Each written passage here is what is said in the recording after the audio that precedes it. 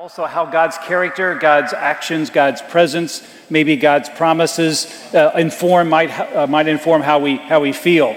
So 2 weeks ago, we looked at Psalm 31. We dealt with the issue of despair. That was a lot of fun. Psalm 63, which we did last week, we looked at the sort of empty soul where the tank is emptied, you got nothing left. What do you do with that? And today we're looking at Psalm 110. So if you got your Bibles or your apps, you can get to that passage. I will tell you up front that what is interesting about this psalm is that the author and what the author is feeling is completely absent from the psalm. It's like the first cat we saw in the video who's just not feeling it about getting a bath, right? Not feeling like a bath today. This is really weird for the Psalms because in almost every psalm you end up with some sense of what the author is feeling and how he is responding to something, responding to a situation, a circumstance, how he feels about God because of the situation and the circumstance he finds himself in. Maybe he's even railing against God in some way. But here in Psalm 10, there's just none of that. So that said, it's kind of hard to imagine that King David, who wrote this particular psalm, isn't feeling something, but it's just that he's not choosing to disclose what it is. He's focused on something else because there's something that's going on that David shares with us in this psalm that's going on completely outside of what is happening in David's world at the moment. But if we think that David wrote this and it has no effect on how he's feeling, I think we'd be wrong. He may just be so awestruck at what he is feeling based on what he discovers in this psalm that he just has a hard time putting his feelings into words. So we're going to look at this psalm, and I'll just tell you up front, it's a bit wonky, all right? If that's a word, is that a word, wonky? We're going to read it together, and then you're going to be thinking to yourself, what in the world is this all about? And then we're going to walk back through it and make sense of it, or at least we'll give it a shot, try to make sense of it. And you might find at the end that there's maybe a whole lot more than you imagined at first reading. It's only 7 verses. Here we go. Psalm 110. The Lord says to my Lord, sit at my right hand until I make your enemies your footstool. The Lord sends forth from Zion your mighty scepter. Rule in the midst of your enemies. Your people will offer themselves freely on the day of your power in holy garments. From the womb of the morning, the dew of your youth will be yours. The Lord has sworn and will not change his mind. You are a priest forever after the order of Melchizedek. The Lord is at your right hand. He will shatter kings on the day of his wrath. He will execute judgment among the nations, filling them with corpses. He will shatter chiefs over the wide earth. He will drink from the brook by the way.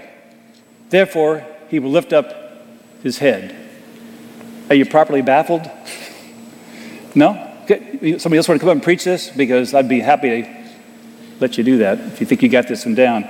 Let me pray for us and we'll get to it and see what it's got in there. God, thank you for this time together. Thanks for these people that have shown up. Thanks for the hearts that are here. Thanks for the lives that they live. Thanks for the mission that you've given us to go into this world and proclaim you to the nations around us. I ask you to kind of descend on us now. Be among us. Help us to see what you want us to see from this 7 short passage sentences, and that we might be yours even afresh today. And it's in Christ's name we pray. Amen. Well, if you happen to be a Christian in the first century, you would know Psalm 110. It was a bestseller, right?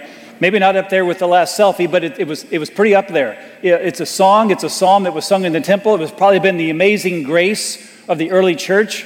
It would have been the text for many Bible studies and home groups that met around the Roman Empire. It turns out to be one of the most important passages in all of the New Testament, actually. For example, when the writer of the book of Hebrews wants to explain who Jesus is, he goes to Psalm 110. In fact, Psalm 110 is probably the most quoted or alluded to Old Testament passage in all of the New Testament. Yet my guess is none of us have really actually thought about or heard about, maybe you've never heard a message that even has that sort of bounces off the topic of Psalm 110. You won't have to say that after today. But why is this psalm so foreign to us? And here's why I think. The major themes of this psalm deal with kingship and priesthood and judgment. And those things just don't carry a lot of weight in our world today. When's the last time you ever thought long and hard about priesthood, right? And then there's that wacky, murky verse 4, you are a priest forever after the order of Melchizedek. Who? What? You might be the most devoted Christian that's ever walked the planet, but you're not naming your kid Melchizedek, right? I mean, there are people named Mel, which is usually short for Melvin, like, Mel Brooks, or maybe Melford or Melwood or something, but not short for Melchizedek. But listen, when Jesus thought about and taught about who he was, when the early church thought about and taught about who Jesus was, they thought about and taught from Psalm 110. So I'm just kind of thinking, well, what might actually happen if we got some more familiarity with it? What may be insights? What may be power? What maybe feelings might emerge if we grabbed onto the truth of some stuff that's in here? So let's look at the main themes here. Let's start with king, priest, and judgment. Let's start with king. And right off the bat, in verse 1, there's a mystery to be solved. Not as hard as how to keep a woman happy, but it's a mystery nonetheless that we've got to solve before we can make sense of this psalm. And in verse 1, here's part of the mystery. The author of the psalm is David, okay? King David. And David is the king of Israel. And at that time, there was sort of a hierarchy, political, religious hierarchy, theological hierarchy, and it kind of went like this. There was God sitting above, and then there was like a human ruler of a territory underneath God, sort of a vice regent that was the king. And at this time, David is the king. So David begins this psalm by kind of sharing a dialogue that he's either witnessed or some truth about that God has revealed to him in some way. So David's not in this particular part of the conversation. He's just relaying what's going on. He's sharing with us about this conversation that's kind of taking place or has taken place in the heavenlies. And, oh, by the way, I got this next slide. Go ahead and put that up. There you go. The caption for this was, Lordy, Lordy, I missed my stop. Okay, that's the caption. But I could not find a way to print this off and get the caption there, so I just have to tell you that the caption is, Lordy, Lordy, I missed my stop. I think this is hilarious, but you don't think so? Okay. I do the slides for me. If you happen to enjoy them, that's good for you. Lordy, Lordy is the key words there, right? I used it because of the Lordy, Lordy thing that happens in verse 1. Because in this psalm, you got the Lord talking to someone that David refers to as my Lord. The Lord says to my Lord, right? Now, it's pretty clear who the first Lord is. If you got your Bibles or apps, you could see this pretty clearly in your copy. If you don't have your Bible, then you're just going to have to rely on me not conning you, which is never a good place to be in. So, trust and verify, right? But so mark down on your notes to check this out in your Bible. Check out Psalm 10 when you get home. And you'll see that in your translations, you're going to see that the first Lord mentioned is in all caps. That's the way that the translators would translate from Hebrew into English and denote that particular word is Yahweh, the God of Israel, that brought Israel out of bondage and slavery in Egypt, okay? But the second Lord, which is my Lord, the Lord said to my Lord, is a completely different word entirely. It actually translates as the master whom I serve. And that's a step up from master of disguise, okay? So who is the second Lord? Who is this? I mean, there's God, Yahweh, right? And you're only supposed to serve God if you're the king or anybody else. That's the only authority in the land that's higher than the king. So what master is David saying he's serving besides Yahweh, besides God? Who would dare claim to be worthy of being served right up there with Yahweh? And the language for this particular Lord, my Lord, is pretty elevated. You have the Lord says, my Lord, sit at my right hand. And this right hand is a reference to a place of privilege and honor. And any person invited to sit there has accomplished something, or else he wouldn't be sitting down. Whatever he did, it's done, it's over, and he can sit down now and take a load off. So you have this my Lord who's in a place of authority, a place of rule, a place of accomplishment, sitting right alongside Yahweh.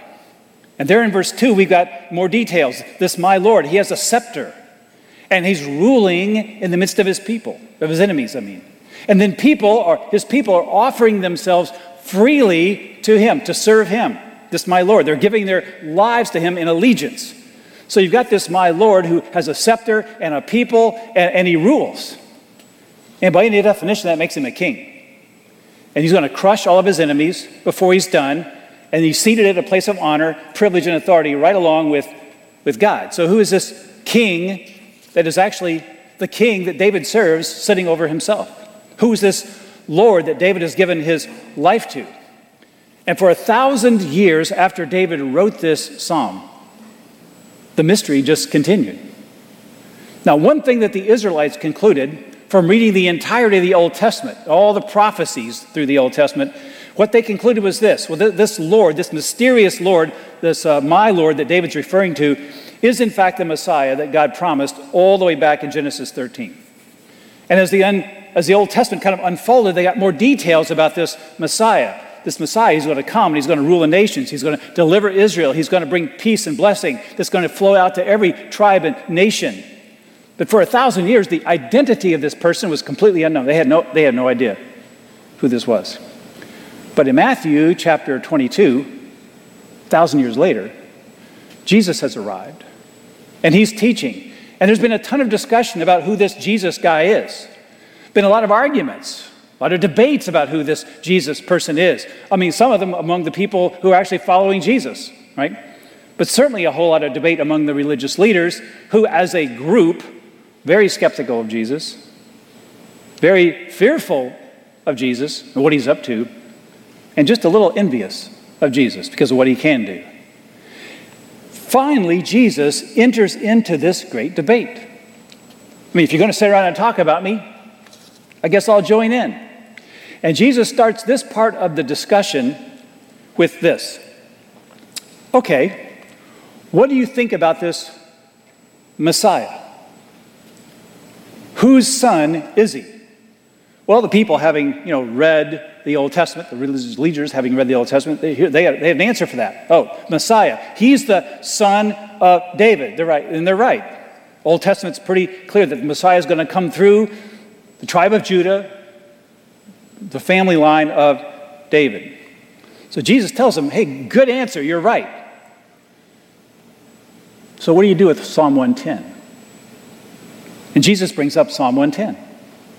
Well, if the Messiah is the son of David, an offspring of David, comes down the line far after David, then why does David call him my Lord? In other words, how could the Messiah, who shows up long after David shows up, be both the son of David and yet the Lord of David? And it says the people who heard this question had no answer. And the Bible says from that moment on, they stopped asking him questions because it was a riddle they could not solve. And Jesus is bringing up this tricky Semitic problem. Semitic peoples are basically Jews and all the Arabs, okay? That's the Semites. If you are in that world are called the son of somebody, you are automatically an inferior to, a subordinate of, a lesser than the person that you are named after. So Osama bin Laden, he comes from the Arab world, right? Okay. His name means Osama, son of Laden. So it means that he gets his credibility, he gets his authority, he gets his influence, his power from his father named Laden. So if you're the son of Abraham or the son of David, that means your identity is based on who Abraham is or based on who David is. And if you are the son of, then it means you're automatically lesser than the other person. So you got this riddle. How can this Messiah in Psalm 110 be the Lord of David, superior to David, and yet be the son of David which would imply that he's inferior to, subordinate to, less than David. Yeah. But imagine sitting there like that for 1,000 years trying to figure this out. Okay. Jesus steps up in John chapter 8 and solves the riddle. Here's how he does it. He says this. Okay. In human terms, I am the son of David. I came through the line of David. David is not an authority over me. I'm not inferior to David. I am, in fact, David's Lord. I'm his master. I'm his God. Why? Because before Abraham was, I existed. Meaning before Abraham existed, Jesus is saying, I already was. I existed before Abraham showed up, which means I existed long before David showed up because Abraham's a lot older than David. Now that was crazy talk to his listeners because they looked at Jesus and said, man, you're not even 50 years old yet. How could you be older than Abraham? And then Jesus says this, before Abraham was, I am. And Jesus used the same phrase, the same title, that when God called Moses to lead the people out of Israel, and Moses had 500 reasons why he shouldn't go. And finally, God gets kind of angry with him, and Moses finally says, okay, if I go there and I talk to these people and they have a question, like on whose authority am I coming to lead the people out of Egypt? Who shall I tell them sent me? And God says, just tell them, I am who I am sent you.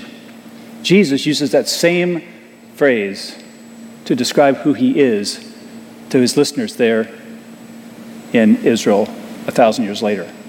So basically saying, yeah, I'm Yahweh. Tell them Yahweh sent me. He's claiming to be God. He's claiming to be the God of the nations, the one who's going to rule and defeat all of his enemies. He's going to overcome all the kings, all the nations, the one who's going to have absolute authority, including ultimately, whether you like it or not, over you and me. Now that should at least cause us to wonder. Because here's what history shows, does it not? Anyone on earth who's ever grasped at complete authority and then claimed divine authority to do it ends up being evil, don't they? And they're ultimately crushed.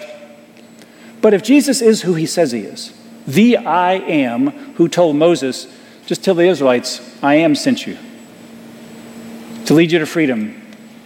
Well, maybe you and I should do what David did. Give him our complete allegiance. Or, the alternative, be crushed as one of his enemies. But notice this, that he rules in the midst of his enemies. This my Lord is ruling and reigning, but in the midst of his enemies. And here we see, I think, where the psalmist kind of aims at some of our emotions. Because David here has this ruling king who's going to come someday and bring peace and overcome all his enemies. But he's still operating in a world right now where there are enemies. He still lives in a world with enemies all around. He rules, but in the midst of his enemies. That means that in your life, he rules even in the midst of your pain. He rules in the midst of your confusion. He rules in the midst of miscarriages of justice. He rules in the midst of disease. He rules in the midst of death, in the midst of grief, in the midst of heartache. He rules in the midst of his enemies. And so one of the things that David has had to learn, and one of the things I think this psalm drives us to learn, is how to live in he's already ruling, but he has not yet put all his enemies crushed under his feet. We got a good king who's ruling, and he's still waiting for his enemies to be made a footstool. We have to learn to wait for this king to vanquish all his enemies, for everything to be peace and harmony. I think that one of the most powerful and evident signs of a mature Christian is someone who's growing in the ability to wait. Patience. Waiting to see what God will do, knowing that he's ultimately going to do everything that needs to be done and bring complete peace. I mean, isn't it true that you and I probably don't go through any week of our lives without having to have the pressure to wait? I think our maturity is based on living in the tension of a good king who rules, but in the midst of his enemies. So we're waiting. We're waiting because he's the king, and he's going to be victorious eventually, in good time. So that's the king part. The second thing the psalm tells us is that this Messiah, this Jesus, not only a king, but he's a priest. Yeah, the king is also a priest. And this is where it gets really weird, okay? Here's verse 4. The Lord has sworn, that's capital L-O-R-D, that's Yahweh, so the big God has sworn to the lesser, not the lesser, but the other, David's Lord. I've sworn and will not change his mind. You are a priest forever after the order of Melchizedek. So this capital Lord, Yahweh, has sworn something to this lowercase Lord that is David's God, right? David serves. And what he says is that this Lord is not only just a king, but a priest. Like a person who's kind of dual-hatted, like a player coach. And not only a priest, but a priest forever. So Jesus, who claims to be this king, happens to also be a priest. Now, if you are an Israelite and you are singing this song in the temple, which they did, you're going to feel very weird. And you're going to feel even weirder because King David is the guy who wrote it. And you're going to say, why would everybody feel weird about this? Okay, here's why. First, it's against Mosaic law for someone to be both a priest and a king. In Mosaic law that God gave to Moses as the nation of Israel that he pulled out of slavery in Egypt at Mount Sinai, he's given them all the regulations. All of the kings are to come from the tribe of Judah. Okay, line of Judah, David's in that line. But all the priests come from the tribe of Levi. Two different tribes. And David, of all people, should know that ne'er the twain shall meet, right? Because the only reason that David is king is because his predecessor, King Saul, tried to be both king and serve as a priest. And God said, enough of you. You're out of here. And he replaced King Saul with David. So David, of all people, should know that a king shouldn't be trying to serve as a priest too. But here's David, having written a psalm where he presents this figure who's going to be a priest king. Now, to give you a little definition, David says that this priest king isn't going to actually come out of Israel. He's going to come through the line of David, but he's coming not from tribe of Judah or tribe of Levi or any other tribe. He's coming from this order of Melchizedek.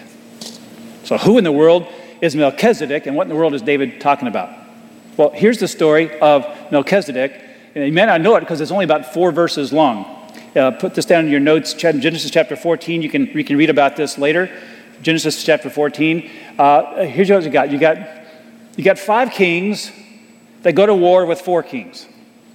They're not like kings of nations like you have here. It's almost like the king of Alexandria and the king of Falls Church and the king of Reston and the king of, Arlington. That's what we're talking about. But the 4 kings beat the 5 kings. And in taking the spoils of victory, they grab some of Abraham's offspring or relatives. So Abraham gathers his guys together and they go after these 4 kings and they actually defeat them and rescue all their relatives. And so a representative of the 4 kings comes to Abraham to discuss terms of peace. And out of nowhere at this meeting, no introduction, no history, no genealogy, nothing, out of nowhere, person no one ever heard of before, this Melchizedek shows up at the meeting. It says he is the king of Salem, which translates to king of peace, but he's also a priest of the Most High God. So he is serving God, Yahweh. So he's a king and a priest, right? Shows up for 4 verses. He comes into the meeting with bread and wine. That ring any bells for anybody? Then he blesses Abraham. Then Abraham tithes 1/10 of all he owns to this Melchizedek in honor of God. And then Melchizedek is gone. And throughout the rest of the Old Testament, he never shows up again, except in Psalm 110. Right? But this psalm and the New Testament picks up on him. He's hugely important. Here's what we find in the book of Hebrews in chapter 7. Write that down as well. Check it out. Here's how it explains Genesis chapter 14. It says that Melchizedek was actually a picture of what Jesus would do. He just kind of shows up. I mean, Jesus had some questions about his genealogy, right? Who his dad was, right? There was all kinds of questions about that. When did Jesus start? When is he going to end? Nobody knows. I mean, he's kind of like a Melchizedek figure. Melchizedek is a king, just like Jesus is. But notice that Melchizedek blesses Abraham. When someone blesses somebody in the Old Testament, it's not, oh, bless your heart. That's not what that means. A blessing is something that can only be bestowed on somebody who's from somebody who's a superior, more powerful, more rich individual. So you have to be of superior wealth and power to be able to bless someone else. So when Abraham gives a tenth of all his possessions to Melchizedek in honor of this God that Melchizedek is a priest of,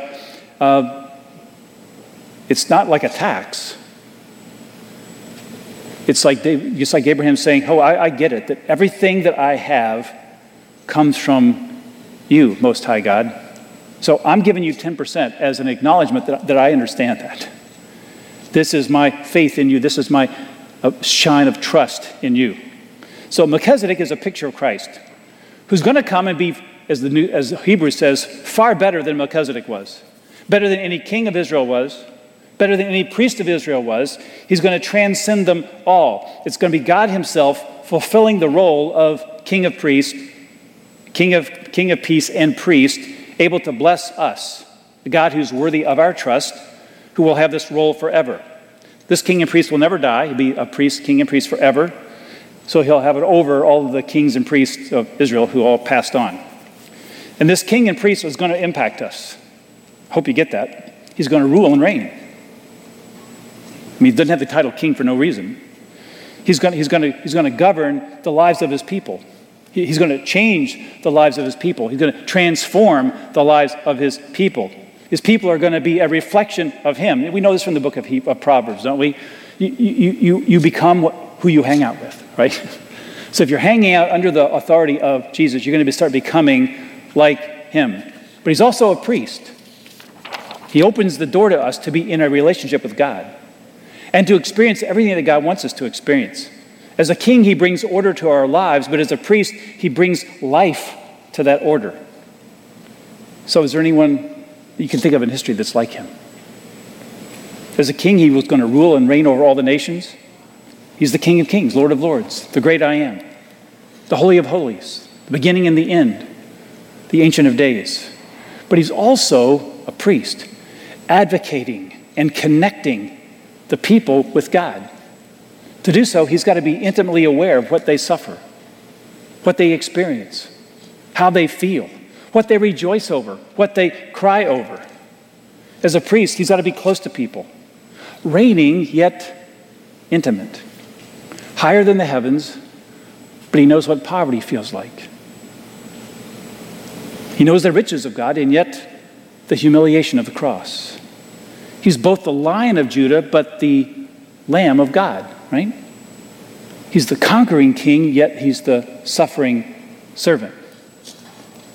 You tell me if you got somebody else who fits that's better than that. He's so marvelous that everyone who sees him in all his glory will fall down as if dead, and yet so intimate and personal that by a mere touch, by a whisper, he can heal the lepers, the lame, the blind. He can raise the dead to new life. He's so beyond that he knows the names of all the stars and all the galaxies and all the universe, and yet knows exactly how many hairs you have on your head right now. So what does this do to our emotions? I think the truth of this Jesus as priest and king has got to be the stuff that David is thinking about when he writes things like in a later psalm, "Why are you so downcast, O my soul?" Hope in God. We've got a priest king, and he's awesome. He reigns over me and will ultimately reign over all my enemies and his enemies. He is intimate also. He knows me and everything that I go through. There's just no one like him. If that weren't enough to stoke your emotions, the last part of this psalm looks at the issue of judgment. David says this, "The Lord," it's a lowercase Lord, so he's talking about the Lord that he's serving. "The Lord's at your right hand. He will shatter kings on the day of his wrath. He will execute judgment among the nations, filling them with corpses. He will shatter chiefs over the wide earth." This is kind of the uncomfortable part of this psalm, isn't it? Kind of graphic, kind of violent.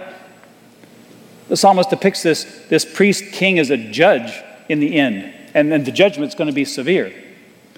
Some of us might find this picture of God kind of hard to swallow, maybe a little bit archaic. I mean, aren't we past this view of God? I've got a bunch of commentaries I use to kind of help get different perspectives on various passages we use here.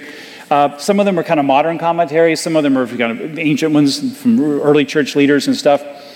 Some of them, more recently, sometimes you get kind of a more liberal approach, and they say, well, this isn't really talking about judgment on people. This is talking about judgment on God's enemies, like spiritual enemies, like demons and the devil. And we don't really like the demons and the devil, so okay, they get what they got coming to them, and it's okay with us, right? But it sort of softens it a bit because it doesn't really kind of say that God's going to judge individuals. But I also have commentaries from people in the early church. Their views are completely different. Their churches were full of people who were slaves, marginalized people, poor people, peoples whose homes were sacked, their children kidnapped, family members slaughtered because of their faith. For those writers, this passage didn't just mean the spiritual enemies of God, the demons and devil. It meant their physical enemies who walked on this earth, who actually did them harm, who perpetrators of injustice. Judgment meant that justice was coming for them too. So let me give you an example. St. Augustine wrote a sermon on this passage. And in the message, he said, look, there's a great and deep satisfaction that judgment is coming for the enemies of God. But it's also terrifying. I mean, not because we don't like the picture of judgment, Augustine says. We get it. We like the picture of judgment. But, especially for people we don't like, right? But, if we're honest, there have been times in our lives, and maybe more of those times than we like to admit, where we have been a party to unjust acts, where we've been apathetic to injustice. And God has very severe things to say about people who do this. It's passages like the one in Psalm 110, where there's a knowledge that God is going to come and be a judge, and it's terrifying. But Augustine says this, but it's really only terrifying for us if all we have is a king who comes and judges his enemies for all of their wrongdoing. But Augustine says, hallelujah.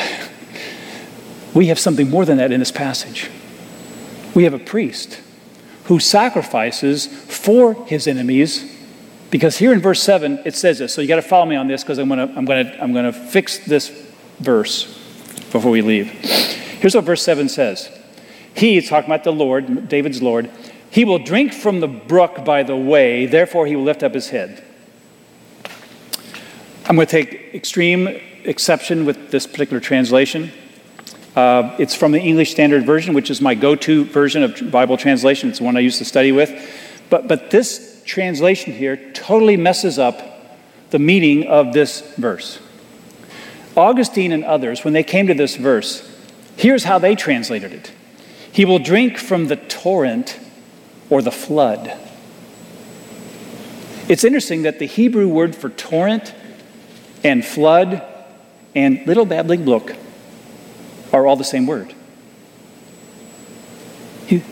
But they said, hey, he's going to drink from the torrent or the flood along the way. And here's why this is important. In the Bible, the image of drinking is often analogous to experiencing judgment. I'll give you a couple examples of this. Jesus, in the Garden of Gethsemane, he's praying, facing death the next day. What does he say? Let this cup pass from me. In other words, God, I don't want to experience the judgment I'm about to face for the sins of the whole world. I don't want to drink that in. I don't want to drink that.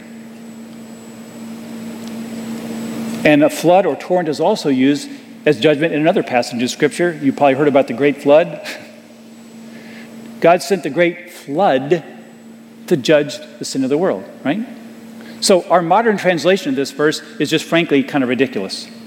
It suggests this, that Jesus, the priest, king, ruler of all, judger of all, priest of all, overcomes all of his enemies and crushes them, and he's just so tired and thirsty, and he just barely makes it to the brook to get a drink along the way, and somehow that refreshes him, and he can carry on from there. That is not what this is saying. Here's what it's saying. You have two actions of a priest and a king in judging and drinking. You have a king who judges and has the power to overcome all of his enemies. But you also have a priest who drinks in the judgment of God for the sin of the world, who sacrifices himself, not some animal, for the sin of the world, and then offers forgiveness to anyone who will place their faith in him, like David did by giving 10th of his possessions and proving that he had faith in this God that the Melchizedek worshipped. He's on the cross, right? He's drinking in the judgment. He's drinking in the wrath that you and I deserve. That Augustine actually said, yeah, if we were honest, we would get it, that we are purveyors of justice as well. But our way out is the fact that there's a priest, not just a king. So Jesus drinks in the flood, drinks in the torrent, drinks in the judgment of all the people. He's the king who reigns and defeats his enemies, but he's also the priest who makes sacrifice for the sins of his enemies. But that sacrifice doesn't spell the end, right? Because of that sacrifice and death, God causes him to be raised from the dead. That's what the last part means. He said, he drinks in the torrent, he drinks in the flood. By the way, therefore, as a result of that, the next thing that happens as a result of drinking that in, his head is going to be lifted. God causes him to be raised from the dead. He comes back from the dead. He's conquered death. And that's why he can rule and reign as our priest and king forever. Look, who else do you know in history that comes anywhere close to being this? Who else in the history of mankind has done anything like this? There's just nobody like him. There's no one like this king. There's no one like this priest. And through our faith in him, if you have sworn your allegiance to him, if you've given him your life, he's your king and he's your priest. And that means you're no longer an enemy. You don't have to fear judgment. And that's going to affect your emotions as you walk this planet. Knowing that he's going to serve as a priest and a king forever, there will never be a time, there will never be a circumstance that will ever change this for you if you are a genuine Christian. So we're going to take communion. Melchizedek isn't bringing it, but somebody will. A little piece of juice, piece of bread. Let just what we talked about, Jesus being a priest and a king, and a person who's going to judge, but he's not going to judge us because the price has already been paid. And he's our priest and our king forever. Let that wash over you as we take communion. So go ahead and bring this up as I pray us out of here.